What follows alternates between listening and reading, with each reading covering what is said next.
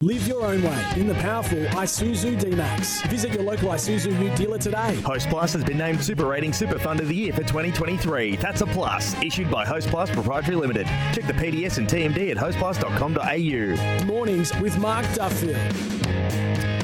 Oh, hello everybody and welcome to the Toolkit Depot studio. The weather forecast said showers developing. I think showers have developed. I'm looking out the window here at Optus Stadium.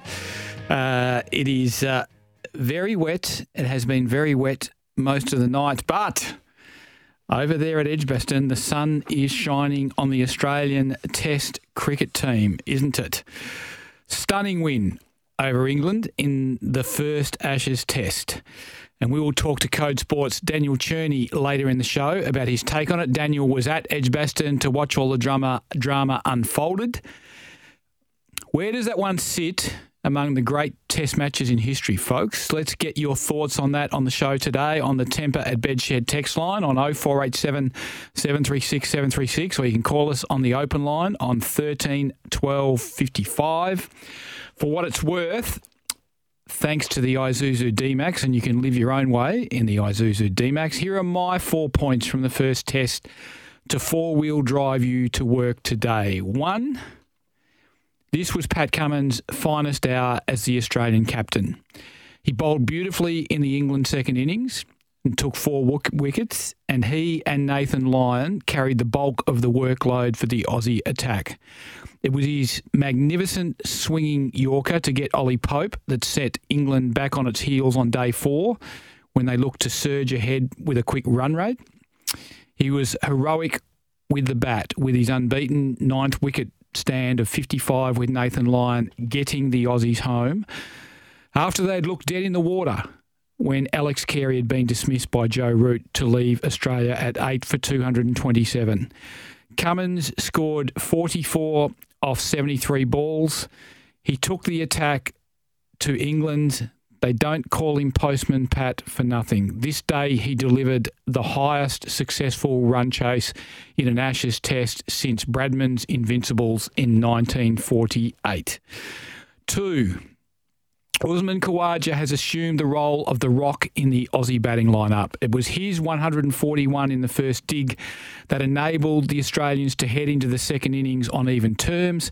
It was his 65 in the second innings that anchored one of the biggest fourth innings run chases in Australian Test cricket history.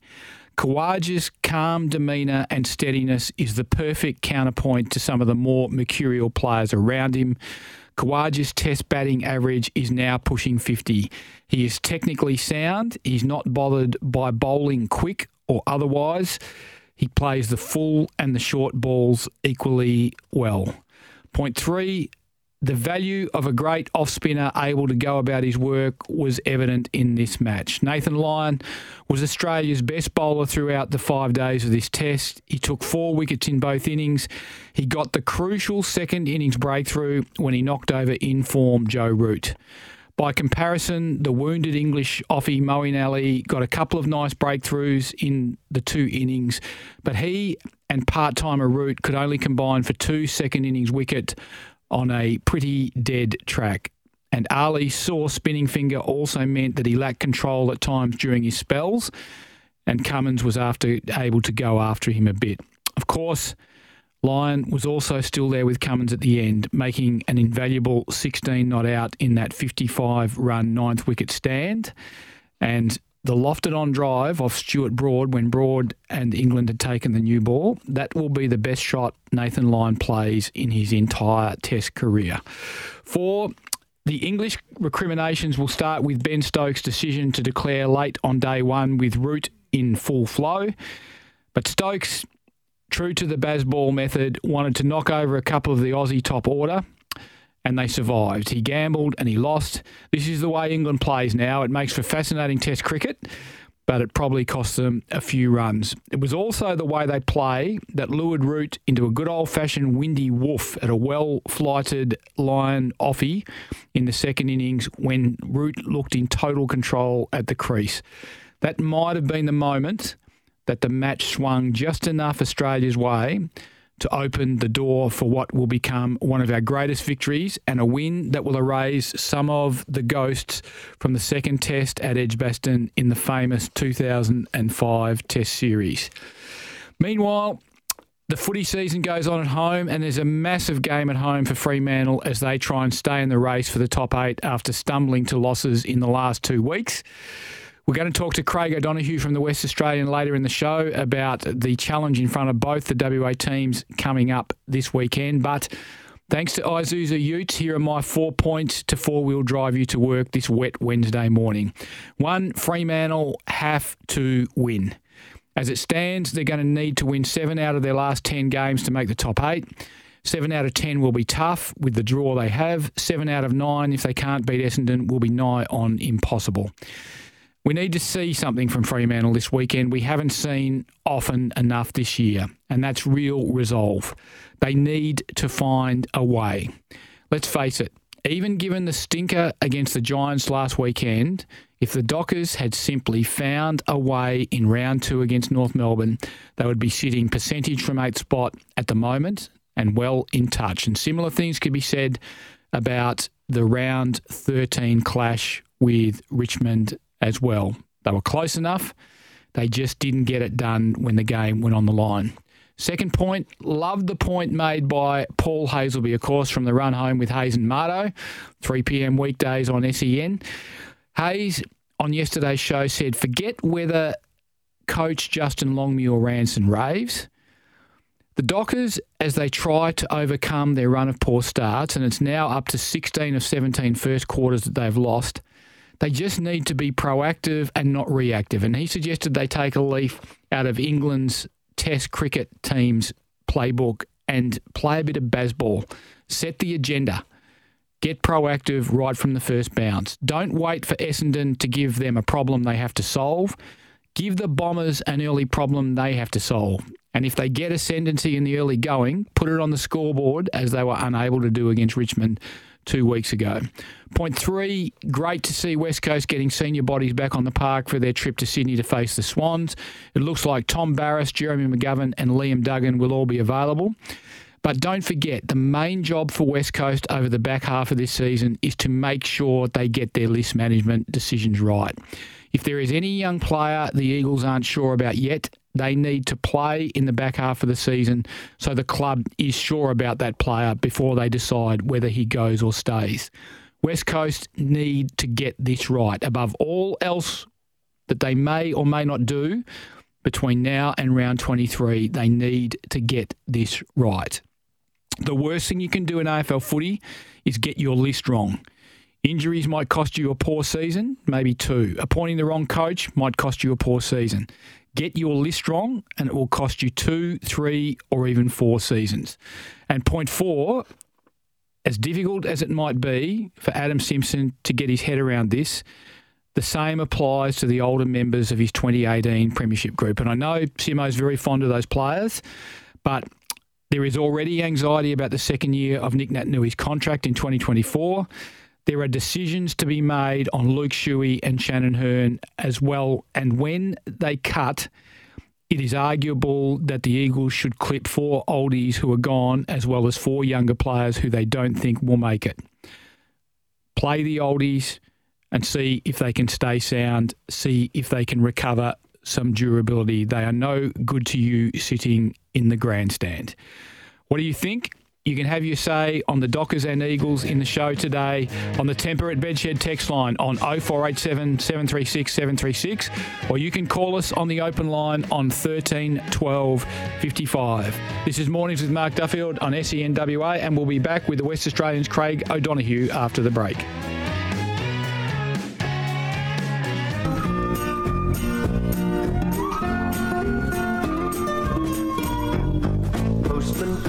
Postman Pat, and his black and white cat. Oh, that's the first I've heard of that, so I'm not sure what context Dermy said that in, but yeah, sometimes when you're losing, you get criticised for the things that you get praised for when you're winning. So, there's different ways to get messages across to the players, and I'm not much of a shouter and a screamer, but I think I get my messages across clearly. That was Justin Longmuir talking about criticism from, well, not so much criticism, more comment from Dermot that maybe he's a bit too passive, that maybe this is the reason why Fremantle have all these bad starts. And, of course, they've lost 16 of their last 17 first quarters. Joining me on the show now is the West Australian's senior sports writer, Craig O'Donoghue. Craig, welcome. How are you, Duff? I'm very well, thanks, mate. Now, one thing you've never been accused of is being too passive, I don't think. No, it's fair to say that's a fair accurate statement. I've been told to shut up more often than not. Sometimes by me in the past. But anyway, I'm not going to tell you to shut up now. Tell me what you think of that. Is Justin Longmuir too analytical, too calm and too passive? I think what Dermot said made a hell of a lot of sense. If you're the same level the entire time and there's no rise, there's no fall, it's like a good piece of music. You need the crescendo to go up and down. Every movie needs some light and shade and different plot directions to keep you interested and motivated to watch and to continue enjoying whatever you're doing at the time. I think from a footballer's perspective, you want to run out there highly amped and knowing that you can run through brick walls or that you're going to put your body on the line for the team. And some weeks you need to have that quiet, calm character who's just going to bring you back down to earth. Other weeks you need to have the highly motivated rant and rave. We're going to go out there and do one for the Gipper sort of style speech before the game. And I think every player needs something a little bit different. And as Dermot was saying, when you run out there at GWS in front of 7,000 people, and it's like, there's no atmosphere here at all. We're the away team. How do we get ourselves up? Maybe you'd like the coach to be a little bit more atmospheric with the way he's speaking to you in those games. And you can bring them back down for the home games where you've got the crowd going nuts already. So I can see what he was saying, and especially when he had such a great orator in Alan Jeans, who led him for so many years, to pay the price speech in the 89 grand final. It's certainly something which I think they could do with, whether it's from Longmuir himself or whether they need somebody else to be that voice, just to give them something a bit different. I think it would help. You know, the pay the price speech, he actually talked about shoes. Now, I reckon by the time he'd finished explaining how, you need to buy the better shoes at the higher price, otherwise the poorer quality shoes just will never deliver what you need them to. I would have been half asleep, I reckon, about a quarter of the way through that until he got to the punchline. So, yeah, I know what you mean. It's famous because they won a famous grand final and they did pay the price that day. I wonder, Paul Hazelby made a really good point on the show yesterday, Cod, and that was that rather than ranting and raving, maybe they just need to be more proactive, not wait for someone else to throw the first punch, to go out there and play a bit of baseball, if you like the English cricket team is doing at the moment. Set the agenda, set the playing conditions and throw the first punch and give the other team a problem to solve. Yeah, it was a really good point by Hayes, because they do feel a bit more conservative than what they've been in the past. So you'd love to see them go out there and be all guns blazing. We all remember that 2013 preliminary final where they came out to Sydney and just went, bang, we're going to smash you in the face. You're not going to know what hits you with our aggression and with our attack on the footy and with our tackling and everything else. And that set the tone for the entire day. And I think we know the importance of starting well in any sport, because you don't want to be on the back foot. And it does feel like they are in a moment at the moment of trying to contain the opposition and not necessarily get blown out early, rather than trying to blow them out early and take a couple of risks. And I love the way that Hayes explained it, and I thought he made a lot of sense. How many changes would you make if you were Fremantle? Because if you make 4 or 5 or 6, it almost becomes too many. They were very disappointing last week, but what do you see them doing at selection? Well, if Darcy's fit, he comes back in, and that's straight away you become better. If Aish gets through the concussion protocols, then he'll obviously come back in as well. And then it's a matter of what I think an explosive type of player to come into the team. I think they're missing a running player, someone who can just give them a breaking of the line sort of look, or they need to move someone into that sort of role who's currently in the team. It feels like they've got a lot of players who are doing the same sorts of roles at the moment. And I think if they could mix and match a little bit to give themselves a bit more explosion, Frederick would be really important for them if he's available again. So these are the guys that they need to make sure they can get into the team and just give themselves a bit of oomph. Who comes out? If you let's say they're making 3 changes, who are the 3 that go out? Well, that's the hardest part, isn't it? That's the really hard part. I haven't looked at it close enough to work out who comes out, because obviously you've got to work out how to get your ruck stocks fixed up. You've got it, which is easy. Darcy comes straight in, but they're not going to drop Jackson. So Jackson goes forward, which means which of your key tools you bring out. So they've got a lot of work to do to get this mix right, because it hasn't been right. The names on paper haven't been working for them. So I wouldn't be surprised if someone who that we've expected to be part of the team a fair way through ends up going out just on a team balance element of it, because the team isn't getting it right. I don't think there's any clear individuals who deserve to be dropped at the moment, but the team mixture isn't perfect for them. So until they can work out where they're missing and what they're missing from that group, I think that's their biggest challenge at the moment. How do they add to something that the rest of the team doesn't give them? Liam Henry played, I thought, probably his best game in the AFL last week, even though he was part of a midfield that got absolutely walloped. Do you see him holding his spot, or do you think with James Ace coming back that Liam Henry becomes vulnerable again? Yeah, I think you're right that he played really well last week. It gave them something different, as I was saying before. He gives them a bit of run. He gives them a bit of flair. So I think he's important to that team because of what he can do when he gets the footy. And he can also push back really, really hard to defend from that wing position also. So with that sort of speed, it's something that they don't necessarily have. And I look back to a couple of years ago when you had Frederick flying across half forward and Switkowski and Schultz doing similar sorts of things, and Walters all running at speed up the ground and back. I think that's what they're missing a bit at the moment, with a fair bit of that flair that you need. So I'd be keeping Henry well and truly in the team and looking to add more types of players with that sort of ilk to give you just something a little bit more different than what they have at the moment, which is very, very conservative with the way they're approaching things. Now, Cod, you're a good Essendon boy. You've stuck fat with them through the supplement scandal. You stuck fat. Not guilty. You stuck fat with them through through not winning a final since Noah was a kid. Tell us about the Bombers and what excites you most about them this year.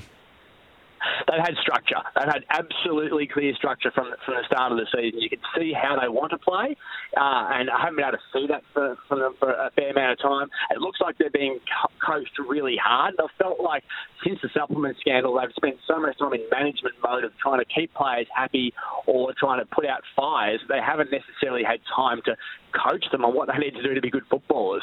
And it's clear that Brad Scott said, I'm not your mate, I'm your coach. I'm going to tell you what you have to do. Zach Merritt's changed the way he plays a fair bit to make sure that he's leading a team from the various elements that you need to from a defensive standpoint. That they look like they know what they're doing, which is really, really important. And they have a massive crack in games, which is exciting to see. And you feel like watching Essendon now that the opposition aren't just going to march the ball down the ground and kick a goal, which is what you're worried about in the past couple of years, that there wasn't going to be a lot of defence, and it was going to be a case of let's have a crack and see if we can score, and then if it turns over, it's going to be trouble. And I haven't seen that this year. It's been a really strong, structured lineup, which is important. Now, West Coast gets some big names back. It looks like Jeremy McGovern, Tom Barras will be amongst the ends, also Liam Duggan. But what do West Coast need to get out of the back half of the season as far as you're concerned? Well, they've got to get back into games. That's the most important thing. You can't keep saying, you know what, we were brave, we moved a step forward here, we like a little bit of this, and then end up losing by 10 goals. So they've got to get that margin right down. And if the fact they've got Barras, Duggan, McGovern, Hurnell on the way back, that's a strong back line. So you can't really argue that they don't have the ability to stop the opposition from scoring anymore. If you then chuck Yo and Kelly and Sheed and Shuey into that midfield, suddenly you've got a strong midfield again. So you can't argue that you're vulnerable there. So they need to prove that all of the talk of, well, we haven't been able to play because we haven't had players available for selection was true. They have to be able to say that everything we said in the first half of the year wasn't us because we didn't have the players available. So we are going to be a better team now, and we'll start winning these games which we've said we can potentially win or get close in those matches. We've heard the talk. Now they have to walk the walk because the players are available again. Yeah, I think it's obvious that they haven't been able to play the way they want to play because they haven't had players available. I just wonder whether West Coast has yet got its head around that's this year, but what about next year? It's almost like they refuse to admit this group is dead, and this group is dead. And so how do they get another group together? And I've got no doubt they'll play better when some of these guys start coming back. But all these guys are 30 plus, aren't they? And so therefore, what happens next year when these guys are another year older? Yeah, this group is well and truly over that hill. So they're trying to avoid embarrassment for the rest of the season by sort of holding up the fort for them as much as possible. And they absolutely need to work out which of these kids are the ones that are going to be the players who are going to take them forward into the future, because Ruben Jimby's been terrific all season and is just done a power of work. So we know that he's going to be a player. We haven't seen enough of Elijah Hewitt yet because he's injury and getting knocked out and those sorts of things.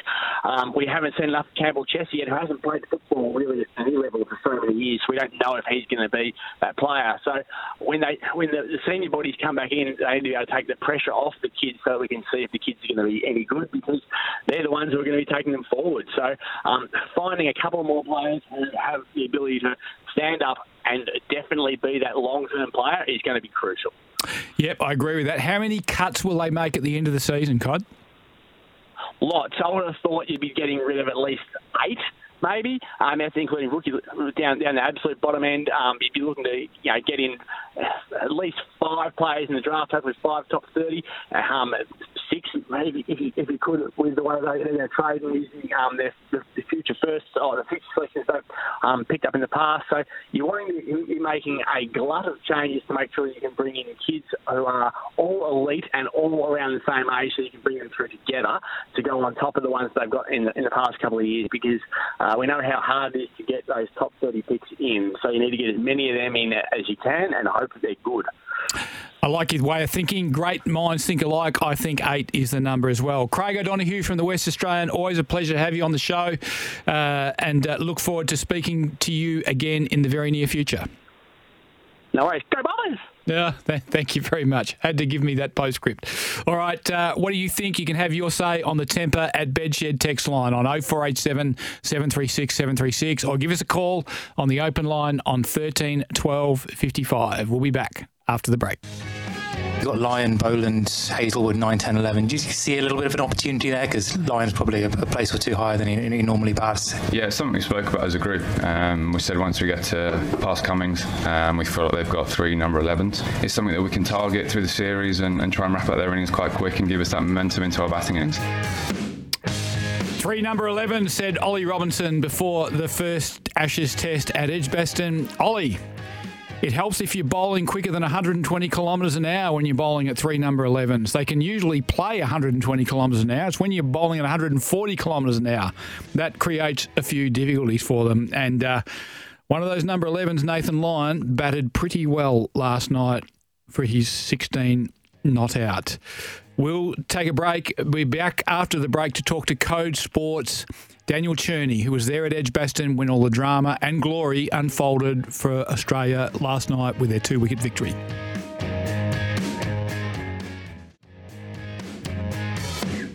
Robinson, the Cummins, steers it down to third man. It's got plenty on it. Will it reach the rope? They'll get at least a couple. Dive in. It's full run. No! It's knocked over the boundary rope. Pat Cummins drops his bat and helmet and wheels away in celebration. Well, welcome back to the show, and we have a treat on the show now. Code Sports' Daniel Cherney, of course, was at Edgbaston last night, or daytime, his time, and he stayed up into the wee small hours of the morning after Australia's great 2-wicket win over England in the first test of this Ashes series. Daniel, welcome to the show. G'day, Duff. Good to be here. Mate, as I said to you off air, what are you doing still up? Shouldn't you be in bed by now? What time is it over there? You would think so. I'm talking to you a bit after midnight. Just to figure that out, actually. I don't know what day of the week it is anymore. But, it was a big day at Edgbaston. Play finished at 7:21 p.m. to be precise, and it was still going and then we were still going with press conferences and some interviews after that, and writing some colour pieces, analysis and that until deep into the night. So I was there till 11:30 or so, and I wasn't the last one to leave. But much worse places to be, and got to enjoy the Aussie singing the song as well. So so it's not a bad gig. So What was your take on it, mate? Where does this sit in the order of great Test matches and great wins by Australia? Oh, look, I think it's right up there. I think it's one from the top shelf. I think when you look at Australia's wins in their Test history, Australia hasn't tended to win many close matches over the years. This was an exception. Australia tended to be on the wrong side of it. I mean, you go back to Headingley 2019, Edgbaston 2005. You go back to the end of 1982. I mean, there have been all manner of close losses for Australia over the years. So I think in terms of where this stacks up, it's right up the top, and just an outstanding win for Australia, and to put on 55 for the ninth wicket, that doesn't happen very often. So it was a bit of an escape, but a sensational win. Is this Pat Cummins' finest hour as captain of Australia? Yeah, look, I think it's hard to go past winning a World Test Championship final last week. I mean, that's a pretty significant effort in and of itself. But I think the Ashes, because of the mystique and the history, and the fact that Cummins has played such a central role in it himself. I mean, we forget that he took 4 crucial wickets in the second innings as well, having not bowled particularly well in the first dig. And he made really important first innings runs too. I mean, he made 38 there, plus to go with his 44 not out here. He hadn't made that many Test innings since late 2018. So, he has really pulled it out when needed. And in terms of an all-round performance, and to combat Bazball and to be able to sort of weather the storm, he was criticised a bit for his field placements on day one, but it kept Australia in the Test. And they were there until the very end, and Cummins was the one driving them home. So I think it has to be to this point. I mean, they've got a chance to win an Ashes series, a World Test Championship, which they've already done, and he's going to captain them to a one-day World Cup later this year. So, I mean, it always shaped as a legacy-defining year for this team. They blew a chance in India, where they were in the first 2 Test matches, particularly the second. They were right in that one and could have won, but blew it. Sort of an hour or two of madness on day 3, I think it was. And but they've got a chance now to win an away Ashes series, and they're 1-0 up to go with potentially 1 or 2 world crowns. Usman Khawaja, tell us about his evolution. And he was the rock they had to bat around in both innings, wasn't he? And I think without him, this is just not possible. Oh, yeah, no, I think that's fair. I mean, you look at Australia's top 4, and ultimately you need, bowlers win your Tests, but you also need, but without some solid contributions from some of your key batters, it's very hard to get it done. And Travis Head had an okay Test, made an important 50, and he was obviously brilliant in the World Test Championship final. But when you look at Australia's top 4, David Warner was okay in the second innings, made an important 36, but Marnus, Labuschagne and Steve Smith both failed in both innings. So Usman had to get the job done, and he had been, he's really struggled historically in England. A bit like Pat Cummins, he made his 2 biggest scores in England in this match. He faced more than 500 balls. Had a tiny bit of luck, but for the most part, he batted sensibly, classily. Maybe a touch slowly on the final day, you could argue, but he was probably just exhausted by the end of it. I think he was just trying to absorb it as much as anything, and he ground himself and he grounded out to ensure that Australia was in a position where they could win at the end. And with as you said, without Khawaja's foundation, there would be no Cummins and Lyon heroics at the end. Yeah, I felt last night before the day's play, I thought Khawaja probably needed to make 70 or 80, and then a couple of other blokes needed to make 30 or 40, and they actually got sort of like 3 or 4 20s and 30s, and Khawaja made nearly 70s, and that was sort of like where the runs came from. Did England, preparing a fairly flat track, which clearly helps Bazball batting, did that also help us and help Khawaja in particular? Because he does play very much from the crease, doesn't he? Yeah, he does. That's a really good point. And look, I think that was always going to be, the catch-22 for England, that if they prepared these sort of wickets, and to be fair, it's not as though, it's not like I suppose, India, where the curators are part of the team. Have the year. Yeah, well, that's a bit of a story, but yeah, I think we know what we're trying to say here. Have the year of the authorities, and to be fair, I don't think England were particularly wrapped with the deck and how slow it was. I think they would have liked a bit more bounce in it. Although I'm not sure that suits their attack. And this is a challenge for England. Their attack is they have three outstanding bowlers in Anderson, Broad, and Ollie Robinson, but particularly in certain conditions. And Broad had a great test, and Robinson, for all his faults, ended up having a pretty good match too. But they obviously benefit from traditional, conventional English green seamers, but their batters don't really benefit from that. And obviously that's always a trade-off, particularly so with Bazball, where they do prefer the flat wickets to allow them to attack and I suppose play to their batters' strengths in that respect. But I do wonder in the end, that's perhaps why they couldn't get the job done. Having said that, they were very, very close. So it's not as though they're a million miles off the pace here. But I suppose you could say it probably did hurt them in the end because they didn't take a lot of wickets with the ball nipping around. It was a little bit, probably a couple of patches. I mean, Stuart Broad, particularly early in both of Australia's innings, was influential in that regard. But it was certainly not a massive theme of the test. And I think that was the other thing that really hurt them in the end was not having Moeen Ali, properly functioning, or really a fully functional spinner on the final day. Albeit Joe Root did a very good job himself as a part-timer, but they didn't have anyone in the class of Nathan Lyon. And Lyon took 8 wickets for the match, which was significantly more than Ali and Root together. Yeah, no, good point. And also he made that very handy 16 not out, of course, in the end. The lofted shot off Stuart Broad when Broad took the new ball over mid-on, that has to be the career best shot for Nathan Lyon, I would think. If Nathan Lyon ever plays a better shot than that, we'll all know about it because that's the best one I've ever seen him play. Yeah, he's had some limited stroke play over his career. He's funny, Lyon. I mean, he works very hard in his batting. I think it's something that's he works hard on everything to do with his cricket, Nathan Lyon. He's just a very diligent cricketer.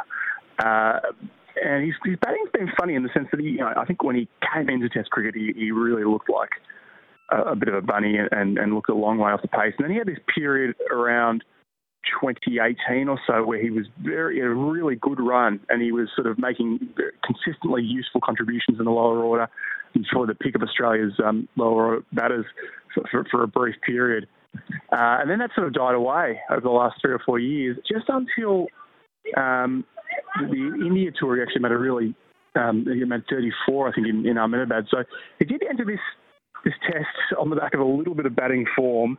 But I didn't think he had it in him to get them over the line from that position. I mean, famously, in Pat Cummins' first test way back in 2011, when Cummins hit the winning runs and was man of the match on debut against South Africa, Lyon was the next man in and sat there really nervously, hoping that he wouldn't have to bat, and he didn't.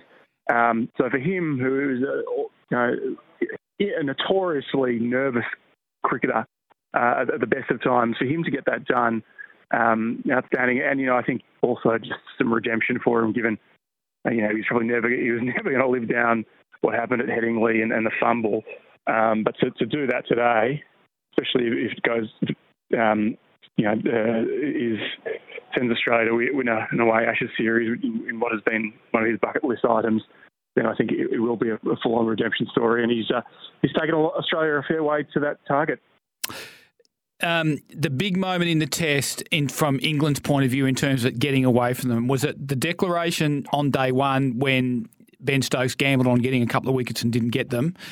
Was it Joe Root's shot to get out when he was in total command in the second innings? Or was it the fact they played their second best keeper and not their best keeper and he fumbled a few? Look, all three of those moments you could say were key, critical moments in the match. But I think there's nuance required with all three, and they're all sort of, they're all moments which show the delicate balance which lives within the Bazball philosophy. And the declaration, was an aggressive move, but England had made 393, and I suppose they could have got a few more in the end, and maybe that did cost them, but that's an alternate reality that you can't know, and that's a hypothetical. And I suppose generally you wouldn't declare, but had they got David Warner out late on day one, or Usman Khawaja, and they could have, then suddenly we're having a very different conversation. I don't think they lost per se because they declared. The Root shot, look, it looked ugly, but he also played some very unorthodox shots to great effect during the test, and took the game on in both of his knocks. So, again, can you have your cake and eat it too? Possibly not. And then with Bairstow, well, you feel a bit for Bairstow because he batted really well in the first innings, made a really important contribution with Root to help England to that total. But his keeping was pretty poor. And I think it's not about not having Johnny Bairstow in the 11. I think he is clearly in England's best 11 at the moment. It's just whether he's the keeper. And it probably did hurt them. I mean, we'll never know whether Ben Folkes would have taken all those chances, but you'd think he probably would have taken more than Bairstow would have. And I suppose then it's who would otherwise miss out. I mean, probably Zach Crawley was the most vulnerable player, but he made important first innings runs. So it's not as simple as if this hadn't happened, that would have happened, or vice versa. But all these topics are reasonable, and they're certainly reasonable questions to be asked, particularly in a match which goes down to the wire like it did. Yeah, fantastic test match. I think it's going to be a fantastic Ashes series, Daniel, and really look forward to reading your stuff on Code Sports. I think you have a very highbrow and intelligent analysis of these things and a great take on it. And if people want to catch up with Daniel's stuff, it'll be there on Code Sports today for your reading pleasure. Daniel, thanks so much for staying up and sharing your insights with us, and enjoy it, mate. It's going to be a ripper, I think. No, thanks, Duff. Pleasure. Daniel Cherney, still up in Birmingham, and make sure you get onto Code Sports and read some of his stuff. It'll be very entertaining, very insightful, very intelligent take on what was a truly great test match. We'll take a break. What do you think? You can have your say on the Temper at Bedshed text line on 0487 736 736, or you can call us on the open line 13 12 55. Welcome back to the Toolkit Depot studio. If you've got thoughts on anything on the show today, you can share them with us on the Temper at Bedshed text line on 0487 736 736. And joining me in the studio now is Paul Heath, gun producer, who had a birthday yesterday and got showered with birthday cakes. There's more birthday cakes in here than you can poke a stick at. Talk about adulation. I know, yeah. It's just your fan base. Yep, that's it. I am the favourite. Yep. I don't try and deny these things anymore, Duff. I just roll with it. Yeah, I think you should. It is what it is. Hey, Dan messaged us earlier, and he said he messaged yesterday about Stokes and Bazball keeping the Aussies in the game with that first innings declaration. He doubled down last night by taking 4 overs to take the new ball. In addition, this style has meant 37-year-old Broad bowled every day of the test for 44 overs. In comparison, 32-year-old Hazelwood bowled only on 2 days for 25 overs.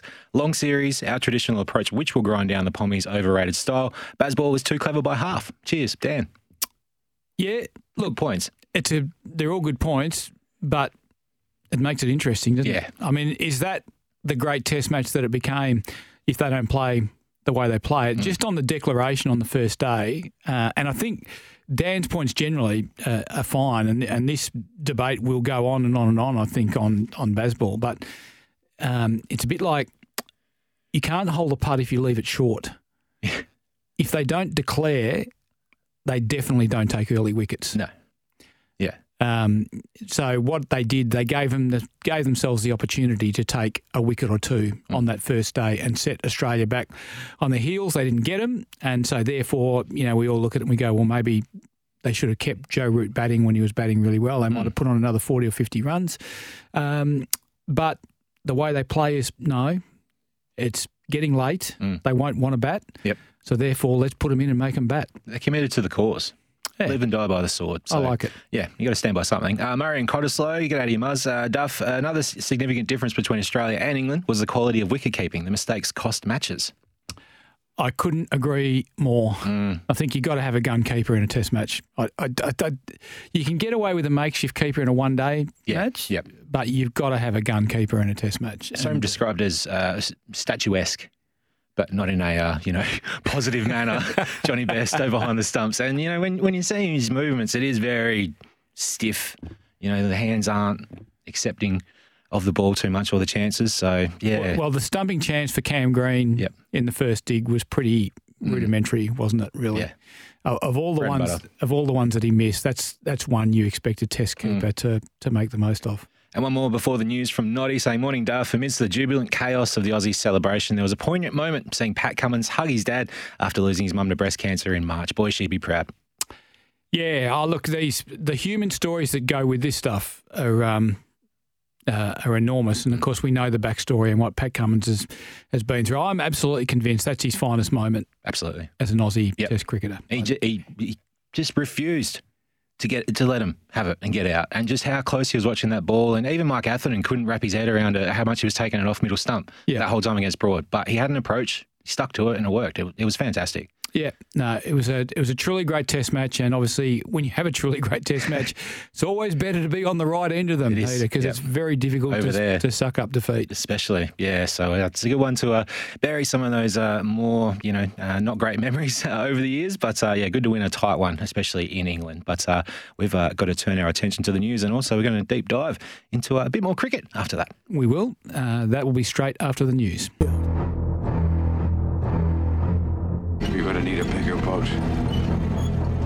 Yes, we're going to need a bigger boat. We're going to need a bigger inbox as well. This is Duff's Deep Dive. Live your own way in the Isuzu MU-X, which is bringing you Duff's Deep Dive today. Heater. Duff. I'm going to ruffle a few traditionalist feathers today. All right, very good. This has been inspired by Bazball. Sorry, Dan, I'm a fan of Bazball. I'm glad we won, but I like the way England are playing. I'm wondering whether we should now get to a point where we eliminate the draw as an option in Test match cricket. Now, I'm open to ideas as to how we get there. My own idea is that Test cricket should be a 4-day event, not a 5-day event. Okay. And you bat for a day. And that, if you want to, you can do what Ben Stokes did on day one and declare a couple of overs early and try and knock over a couple of poles, sacrifice a couple of overs. If your over rate is too slow, you lose a couple of overs on the next day. But basically, it's 4 innings, all of a day's duration. Yep. And we don't just allow teams to bat to survive and get out of it with a draw. Yep. Any thoughts on a reserve day to keep that one there if there is any weather along the way? It's a good question. Yeah, maybe you could put a rest day halfway through, and if there's rain, then you use the rest day to make up the play. I do like the idea of getting rid of the draw. I like just that it would be based on wins and losses. The sort of restrained time frame would help, I think, bring more people back to Test cricket, because we keep getting told about how much T20 is, just what everyone wants to view. It's easy to view.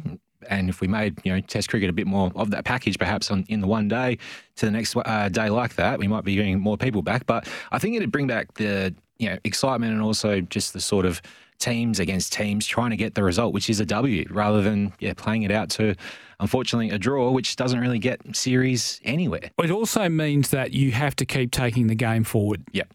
And that to me is something that because England is playing the way they are playing, and because Australia are naturally aggressive anyway, even though they're not playing as aggressively as England, our natural instinct is to attack. So these games will be taken forward. So I'm really looking forward to this Test series. I think it has the potential to be one of the great ones.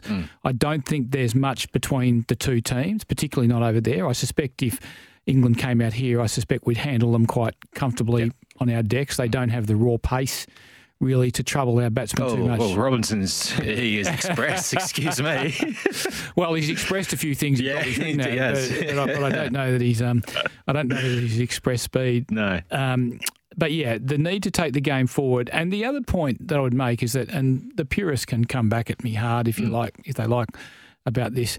I don't find anything exciting about a bloke batting for 2 days, scoring 200, and the last 2 sessions, the bowling attack is completely knackered. Yeah. They're throwing pies, basically, and he's half asleep at the crease and he's nurtling it here and there to get his 200. Like, I think it's been a very statistically obsessed sport. Let's get away from the stats and let's look at the package that we're presenting to the public. I don't think the public want to see draws.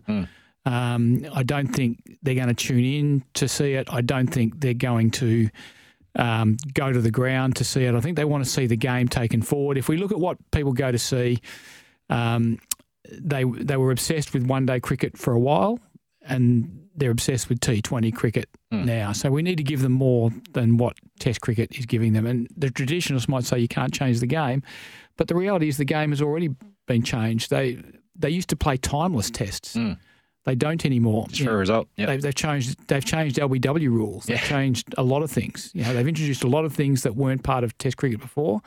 I think maybe this is a good way forward, and it might give the format a bit of a kick along. It might also free up some time in the schedule so that we don't have so much crazy scheduling in cricket. I think overall, the adulation that England's got for Bazball has been a little bit undeserved because Australia's been playing that way for how long? I mean, especially the golden years of Australian cricket. Our best teams have played that way. Our best teams, we've had blast them off the field. Yeah, I mean, Ricky Ponting was an aggressive batsman. Mark Waugh was an aggressive batsman.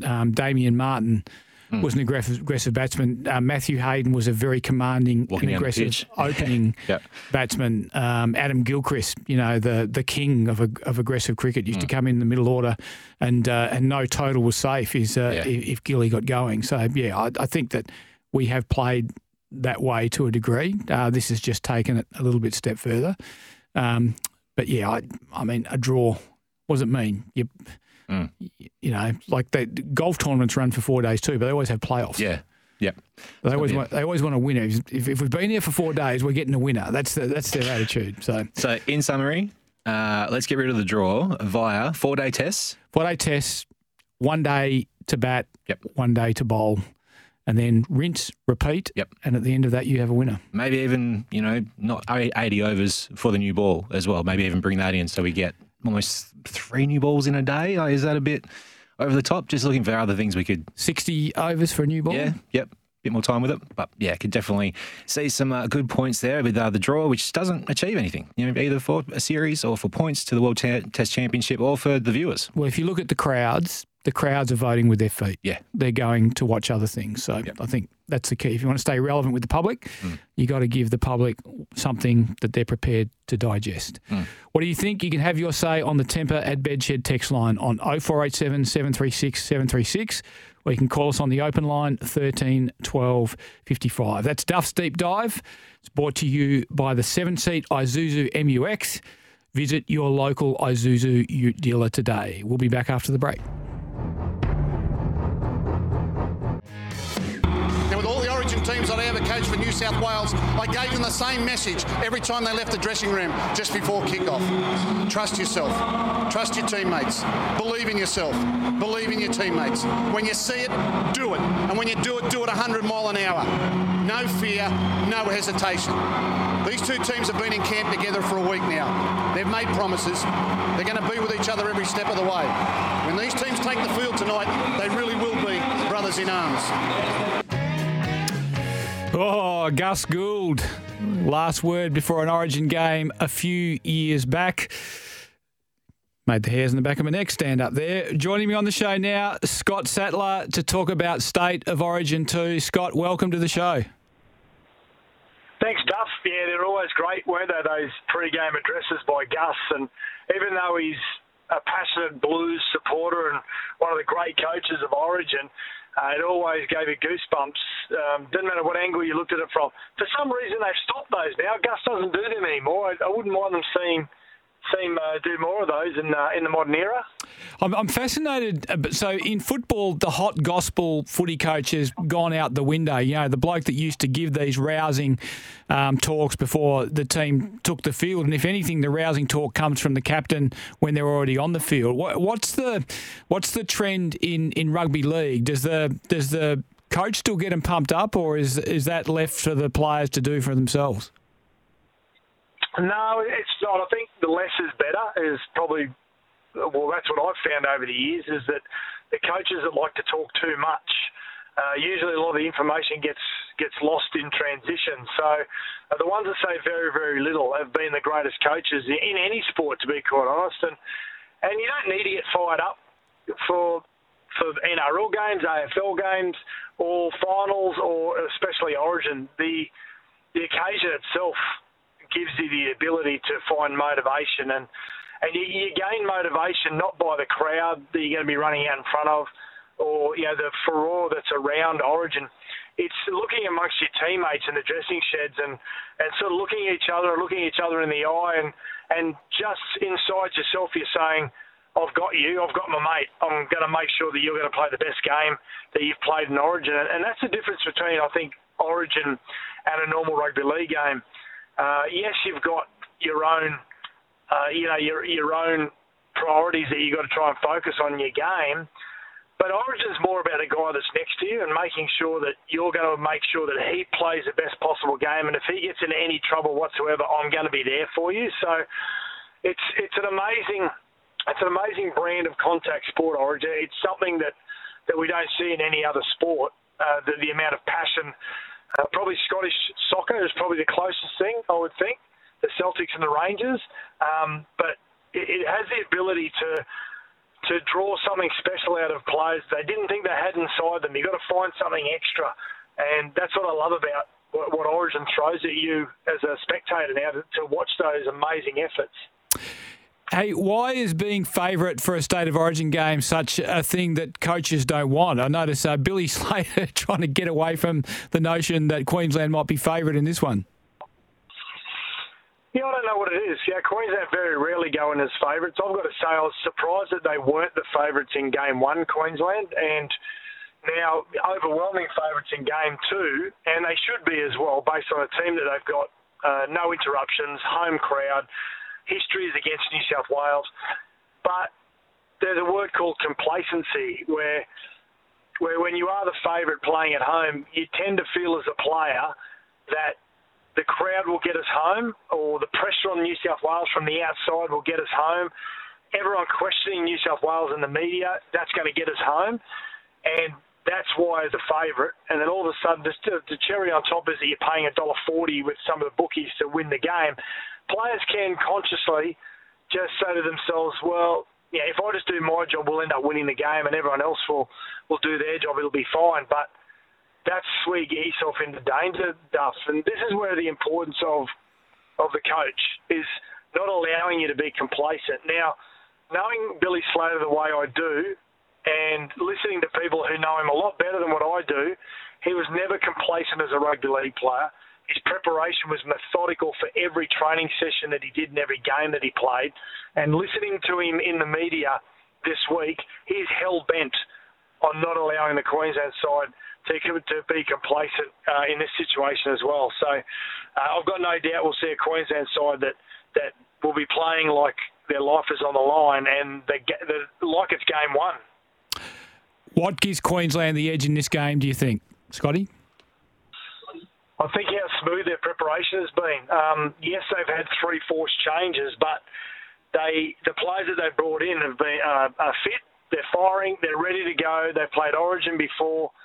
Where New South Wales, they've had Trebojevic come in with an injury cloud, but he's trained all week. Cameron Murray only trained on Sunday. Liam Martin hasn't done a session at all because of HIA protocols, the head knock protocol. The 11 days stand down of playing any games or doing any physical training finishes today for Liam Martin, who was knocked out 11 days ago in a game. So he hasn't trained. And then you got Latrell Mitchell, who admittedly didn't train with the team, but everyone thought he was going to play, but he was pulled out of the Origin match on the weekend. So they've had a disruption, New South Wales, where Queensland very streamlined and haven't really heard much at all out of the Queensland camp, to be quite honest. The only pressure they've had on them, Duff, is Ben Hunt, their starting hooker, announcing publicly that he's asked for a release from his NRL club, the Dragons. But, there's no coincidence about him doing that at this stage, where he can be bunkered down in his origin side and his players can protect him. The media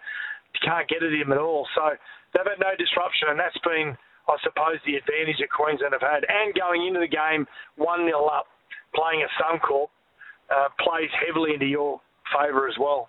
That's a really good point, Like I saw you on Fox Sports this morning talking about the Ben Hunt situation, and I didn't think of it the way you've just explained it, that the fact that they are locked away and they are bunkered away, it's actually a good time for this to come out. Absolutely. It's, whether you agree with it or not, and I want to see Ben Hunt stay at the Dragons. I want to see good players make clubs that are struggling a lot stronger. And so I hope he fulfills his contract. And I hope the new coach, Shane Flanagan, can sit down and talk about what the club's going to look like and how his legacy can ensure that the Dragons, when he's not there anymore, are reaping the rewards from his involvement. But outside of that, I suppose you talk a risk evaluation or crisis management. The best time to do it is when you are bunkered down, you've got a big game ahead of you, you're experienced enough at 300 games and multiple state of origins that you can handle the pressure and just let your teammates protect you. And that's exactly what's happened. We haven't heard from Ben Hunt, and that's, from a Ben Hunt's point of view, that's perfect for him because he can just focus on tonight. Is there anything about the New South Wales team that worries you as a Queenslander? James Tedesco finding form, can single-handedly win a game.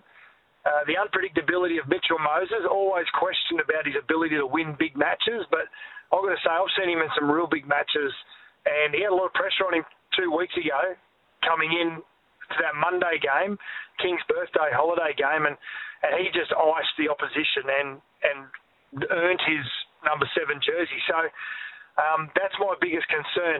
My other biggest concern is the front row for New South Wales, best front rower in the game at the moment, and quite potentially could be the greatest front row we've ever seen, Payne Haas. Now, his home ground is Suncorp Stadium. He plays for the Brisbane Broncos, and if he gets on a roll really early, he could set up a really good platform for the likes of Tedesco and Moses. So that's what worries me. Tell us about Suncorp, the aura of the place, the atmosphere when you run out there in a big game. Hard to explain, to be quite honest. Now, I've played there many times when there's been a full crowd, even NRL games when we played the Broncos, and there's 48,000, 50,000 people there. And if you are on the receiving end of the boos of the crowd, it makes your bones shake. You stand there waiting for a national anthem, whatever it may be, and your bones literally shake inside your body. You've never felt anything like it before, and many liken it to what a Super Bowl would be like in front of 80 or 90,000 people. That the noise of the crowd, the decibel level breaks all the public noise restrictions. But I think the government allows them a pass mark when Suncorp Stadium games are on. But you can't explain what your body goes through if you're on the receiving end of it. If you're on the side of a welcoming cheer from the Suncorp crowd, it makes you feel like that you are running downhill for much of the game, and you feel like you could play for 2 days if you had to. So just two different ends of the spectrum there when it comes to playing at Suncorp in front of a full house. Does Brad Fittler survive if New South Wales loses, Scott? I don't think he will, but I think Freddie, because he's such a passionate Blues player, now he's very complacent. Not complacent, I should say. Freddie's got this real sort of Zen-like Buddha meditation persona about him, and to a lot of people, it doesn't look like he's taking it too seriously. It doesn't look like that he's that confident, but the underlying factor of Freddie Fittler is he's one of the most fierce competitors when it came to rugby league, especially at origin level. He's gone to Suncorp many times and created a hostile territory and to be able to hijack the moment for New South Wales. So I think because he cares so much about the blue jersey that if he doesn't win the series, I think that he may step down himself.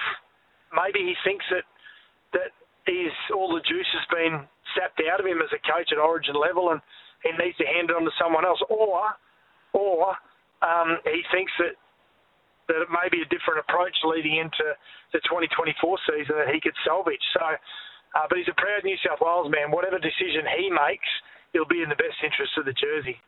Very quickly, before I let you go, the Newtown Jets are in conversations with West Australian Rugby League about the potential of a joint bid to try and get a team in the competition. Are you aware of it? And if you are, what do you know about it?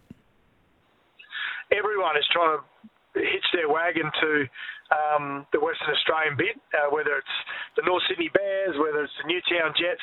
I personally would love to see the Perth Wildcats, the NBL team, be extended into a rugby league team. If it's going to work over there, I'd love to see. Oh, that's a good call. I like that. Yeah, I'd love to see the Perth Wildcats become the WA Wildcats or the Perth Wildcats in the NRL, if that's the way it was going to go. I like that. That's a good shout, Scotty. Hey, who wins tonight? Well, as my Queensland head, I'm going to say Queensland are going to win. If they win, I think they win comprehensively. All right, that's Scott Sattler, and if they do win, he'll be somewhere on Caxton Street, probably Cactus. Scotty, good luck. Enjoy the call, and look forward to getting your insights on it next week. Thanks, Duff. See you, mate. Scott Sattler, he's part of the SEN and NRL Nation family, always gives us great insights into rugby league on the show. What do you think? You can have your say on the Temper at Bedshed text line on 0487 736 736. Give us a call on the open line. That is 13 12 55. We'll be back after the break. Do you feel doubly hurt in the sense that your team made the running for most of the game? No, not really. I think, a loss is a loss. I mean, we stuck to our guns in terms of how we said we were going to operate in this series and carried on from the last series we played. Yes, that was Mike Atherton interviewing English skipper Ben Stokes, and good on Ben Stokes, so basically calling it as it was. And Athers, sorry, mate, you either win or you lose, and Australia won and England lost.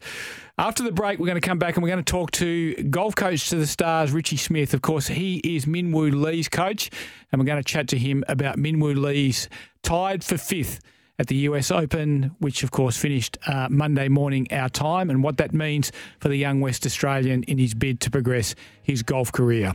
This is Mornings with Mark Duffield on SEN WA.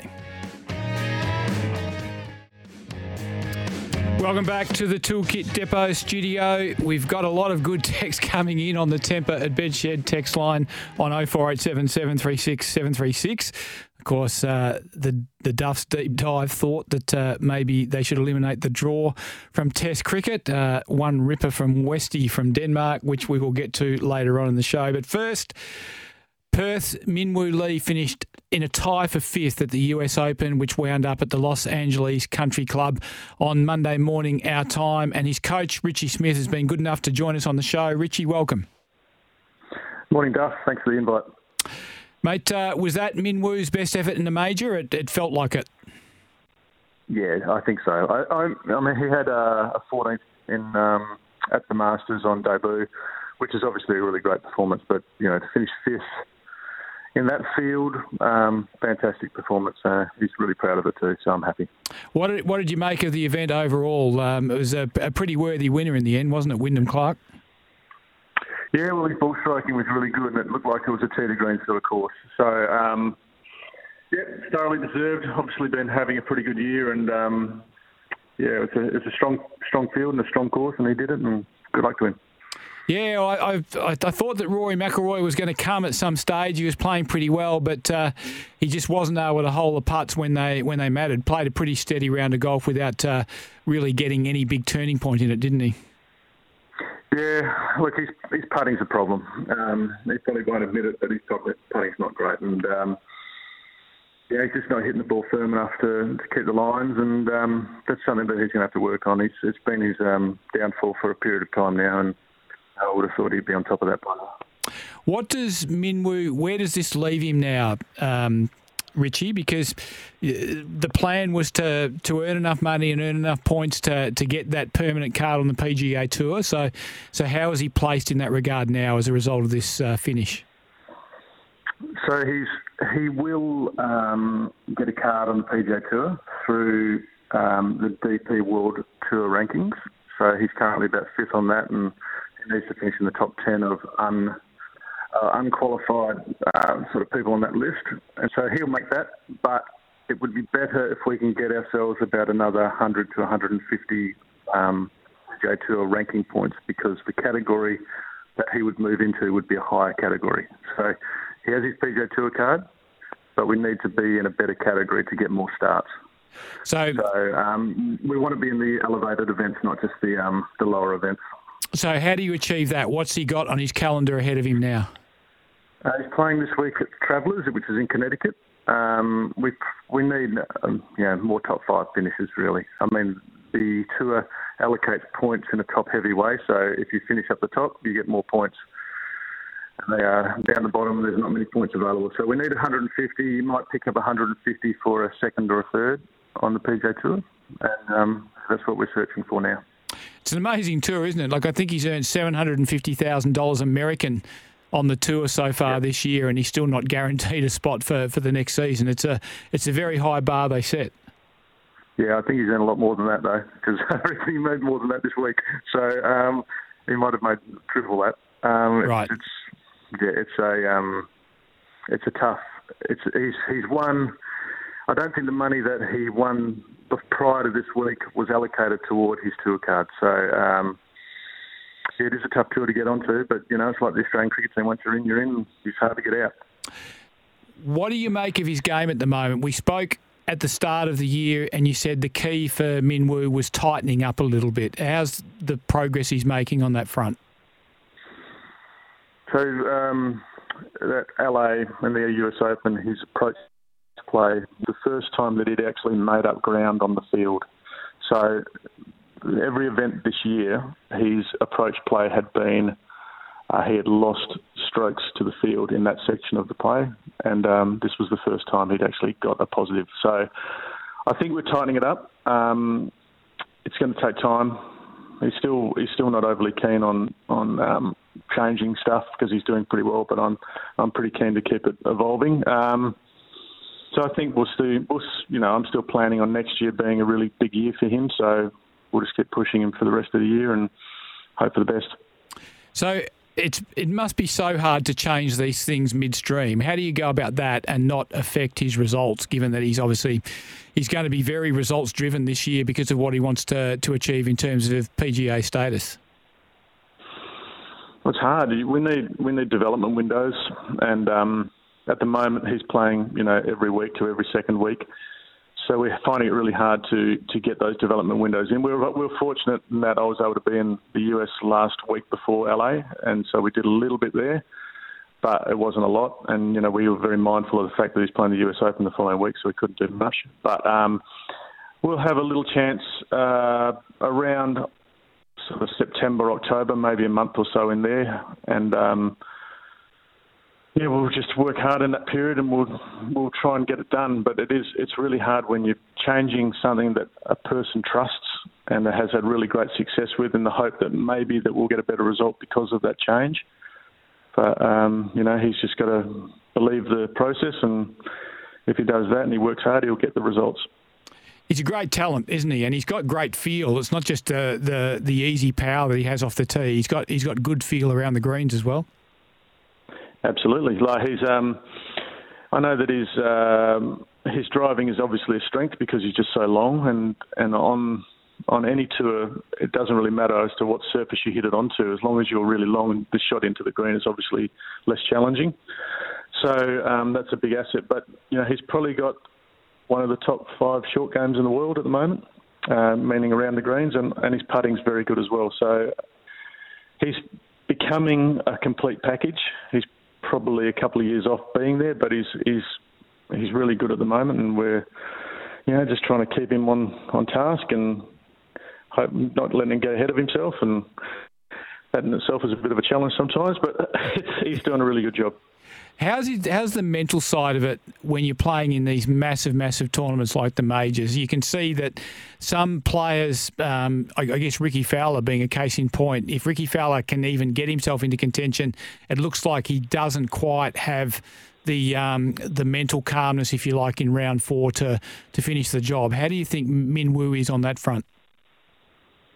I think he's excellent. I think he's one of the best players out there. I think that he is performing way better than his golf game is probably showing. I think the bigger the tournament, the better it is for him. The problem with Min Woo is that to get to those big tournaments, we've got to play in all the small tournaments. And in those tournaments, he hasn't really performed as well as he probably could have. And we can look back on his majors. He's had, 5 or 6 top 30 finishes in majors and out of 8 attempts.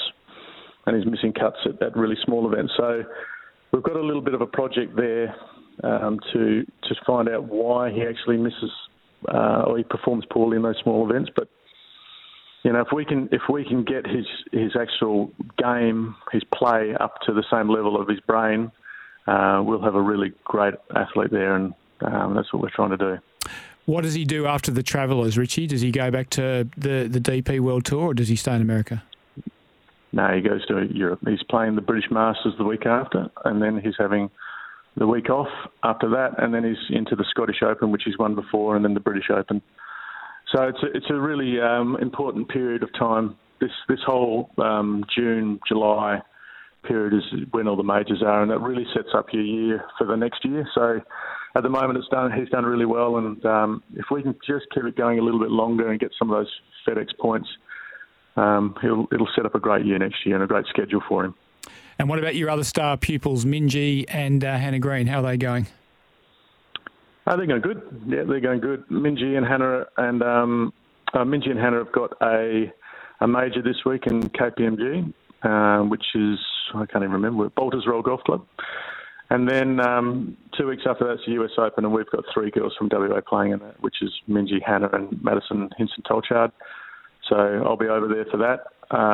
And look, they're going great. Minjee's getting over a few putting problems, which she had at the start of the year. Hannah's really playing well. She's moved her ranking up from maybe 20 at the start of the year to 14 or 13 in the world now. So, you know, I'm pretty buoyant about their chances in these next 2 events. I think that, if they play to their potential, they'll really give it a shake. Richie, thanks very much for joining us on the show. Always a pleasure to have you on and get your insights into how the local stars are going on these big tours. And we wish you and your golf pupils all the best in the coming days and weeks. Thanks, Duff. Thank you. Richie Smith, golf coach to the stars, of course, the coach of Min Woo Lee, Minjee Lee and Hannah Green, amongst the outstanding WA talents plying their trade on the world tours. We'll take a break and be back to close up the show after the break. Arguably one of the greatest test matches of all time. And what does that mean to you? Yeah, so much. I mean, I watched all that 2005 series. I watched Edgbaston 2005. It still sticks in my head. I said earlier, I was there when Stokesy played probably the best innings I've ever seen. Last time at the Ashes to win Headingley, unbelievable. But I've never been really a part of a winning side and being able to just do it. And then there's all these Ashes folklore, you hear about, Beefy's test match or Andrew Flintoff doing what he would do, and you always want to be a part of it, but you just never dream to be a part of it. So being a part of a team that actually was involved in one of those games, hopefully we'll be seeing highlights for a very long time. It'd be nice. It'd be very nice. Usman Khawaja, I think the hero of Australia's first test win over England at Edgbaston. Of course, Patrick Cummins and Nathan Lyon both playing key roles, but we don't get there without Uzi's batting, Paul Heath. That's true. Yeah, he was very good. Unlike him on English soil as well. So great to see that performance. But it's a long series, but it's good to be 1-0 ahead. Absolutely. At this point. Let's get back to some of the texts that have come through. Start with Westy. We'll start with Westy. All right. Westy off the long run. Hey, Duff, a deep dive with concrete boots on. Just spent the last 5 days thinking, how good is Test cricket? Out loud, late at night. I wake up bleary-eyed thinking the same thing. Turn on the wireless and this is the first thing I hear. Keep swimming. Great show, guys. Westy. Thank you, Westy. I'm open to suggestions as to how they do it, but I do think they need to eliminate the draw. Yeah. I think it's a nothing result. Yeah, definitely. And shout out to Westy. He's a great man. England think they have revolutionised cricket with their Bazball, which is in its essence is going for the win and not being happy with the draw. Australia's been playing this way for 30 years. Yeah, well, we touched on this before, didn't we? Australia do play more aggressively, or have historically played more aggressively than England. But hey, don't knock them when they try to play catch-up. Yeah. That's true. Greg getting in and saying, Duff, I wonder if you were turning it into 4 one-dayers, and you know how popular that is. Not. Yeah, good point, Greg. And you have to be careful that you just didn't have field set on the boundary and batsmen nurtling it round for ones. Mm-hmm. As I said, I'm open to suggestions as to how they do it, but take the draw out of play. Couldn't agree with you more, Duff. You're always the common sense man, which has now gone a lot out of a lot of things. Now, common sense. Lisa from Ellenbrook. Yeah, you know what they say about common sense. What's that? Not that common. Oh, gotcha. Thanks for that. Yeah, needed the. Thanks, Lisa. Yeah. Thanks for sticking up for me. We've got a couple here. I think Noddy's had a couple of good, who would you picks in this week. And he says, Duff, if you had to pick one of the 2 players for your team on the weekend, who do you pick between Tom Liberatore and Tom Green? Oh, I'd take the big body. Yep. Tom Green. Take the bigger body. Yep. All right, fair enough. And are you disappointed that fantails will no longer be produced? Yeah, I am. I used to love going to Nan and Granddad's house, and they always had fantails. Yeah. It was a bad day yesterday because we found out fantails are not being produced anymore, and the sales of meat pies around Australia are down 40%. Yeah, I'm clearly not eating enough. I need to lift my game. It's just tough. Tell me this. Yeah. Violet crumble or crunchy? Oh, I think violet crumble. Yeah, me too. Yeah, it's more of a classic, I think. Yeah. And it's got that more rustic texture. Yeah. The other one's a bit sterile and clinical for me. Teeth are hurting, just thinking about it at the moment. We had one come in earlier about the Eagles and what they need to do, the numbers they need to move out, saying, hi, Duff, 8 is the minimum the Eagles need to move on at year end. 5 draft picks, 1 traded player in the 21 to 24 age range that can be brought in cheaply, 2 rookie draft picks, which includes Marrick, who's now on the list, can only keep a maximum of 2. From Hearn, Shuey, Natanui or Gaff. Rest of the delistings come out from out-of-contract players including West, Winder, O'Neill, Clark, True, Foley and Petruccelli. Assumes no players are traded out. I like the way they're thinking. Should be the list manager at West Coast. It's actually, I think that's around the mark. Yeah. I'd be trying to shift 4 of the veterans. Yep.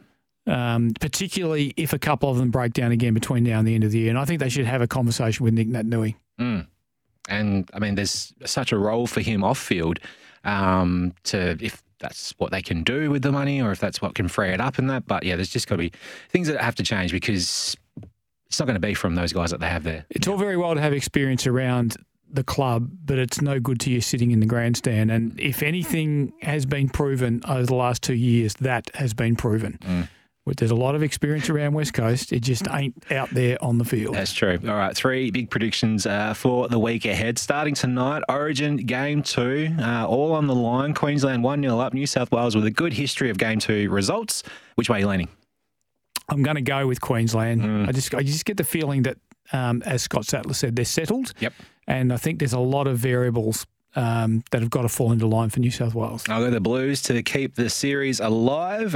We move to Saturday afternoon. Sydney Swans take on the West Coast Eagles. Sydney easily. And that Saturday night, Fremantle with their season on the line, let's call it, against the Bombers. Yeah, it is season on the line, and you have to say Fremantle wins because they just have to win. Yep, have to do it. Not too sure myself, but they have to do it. All right, let's wind it up there. Thank you for joining us on the show today. Thank you for joining us this week. We'll be back on Monday to wrap up the weekend sports results on Mornings with Mark Duffield on SEN WA.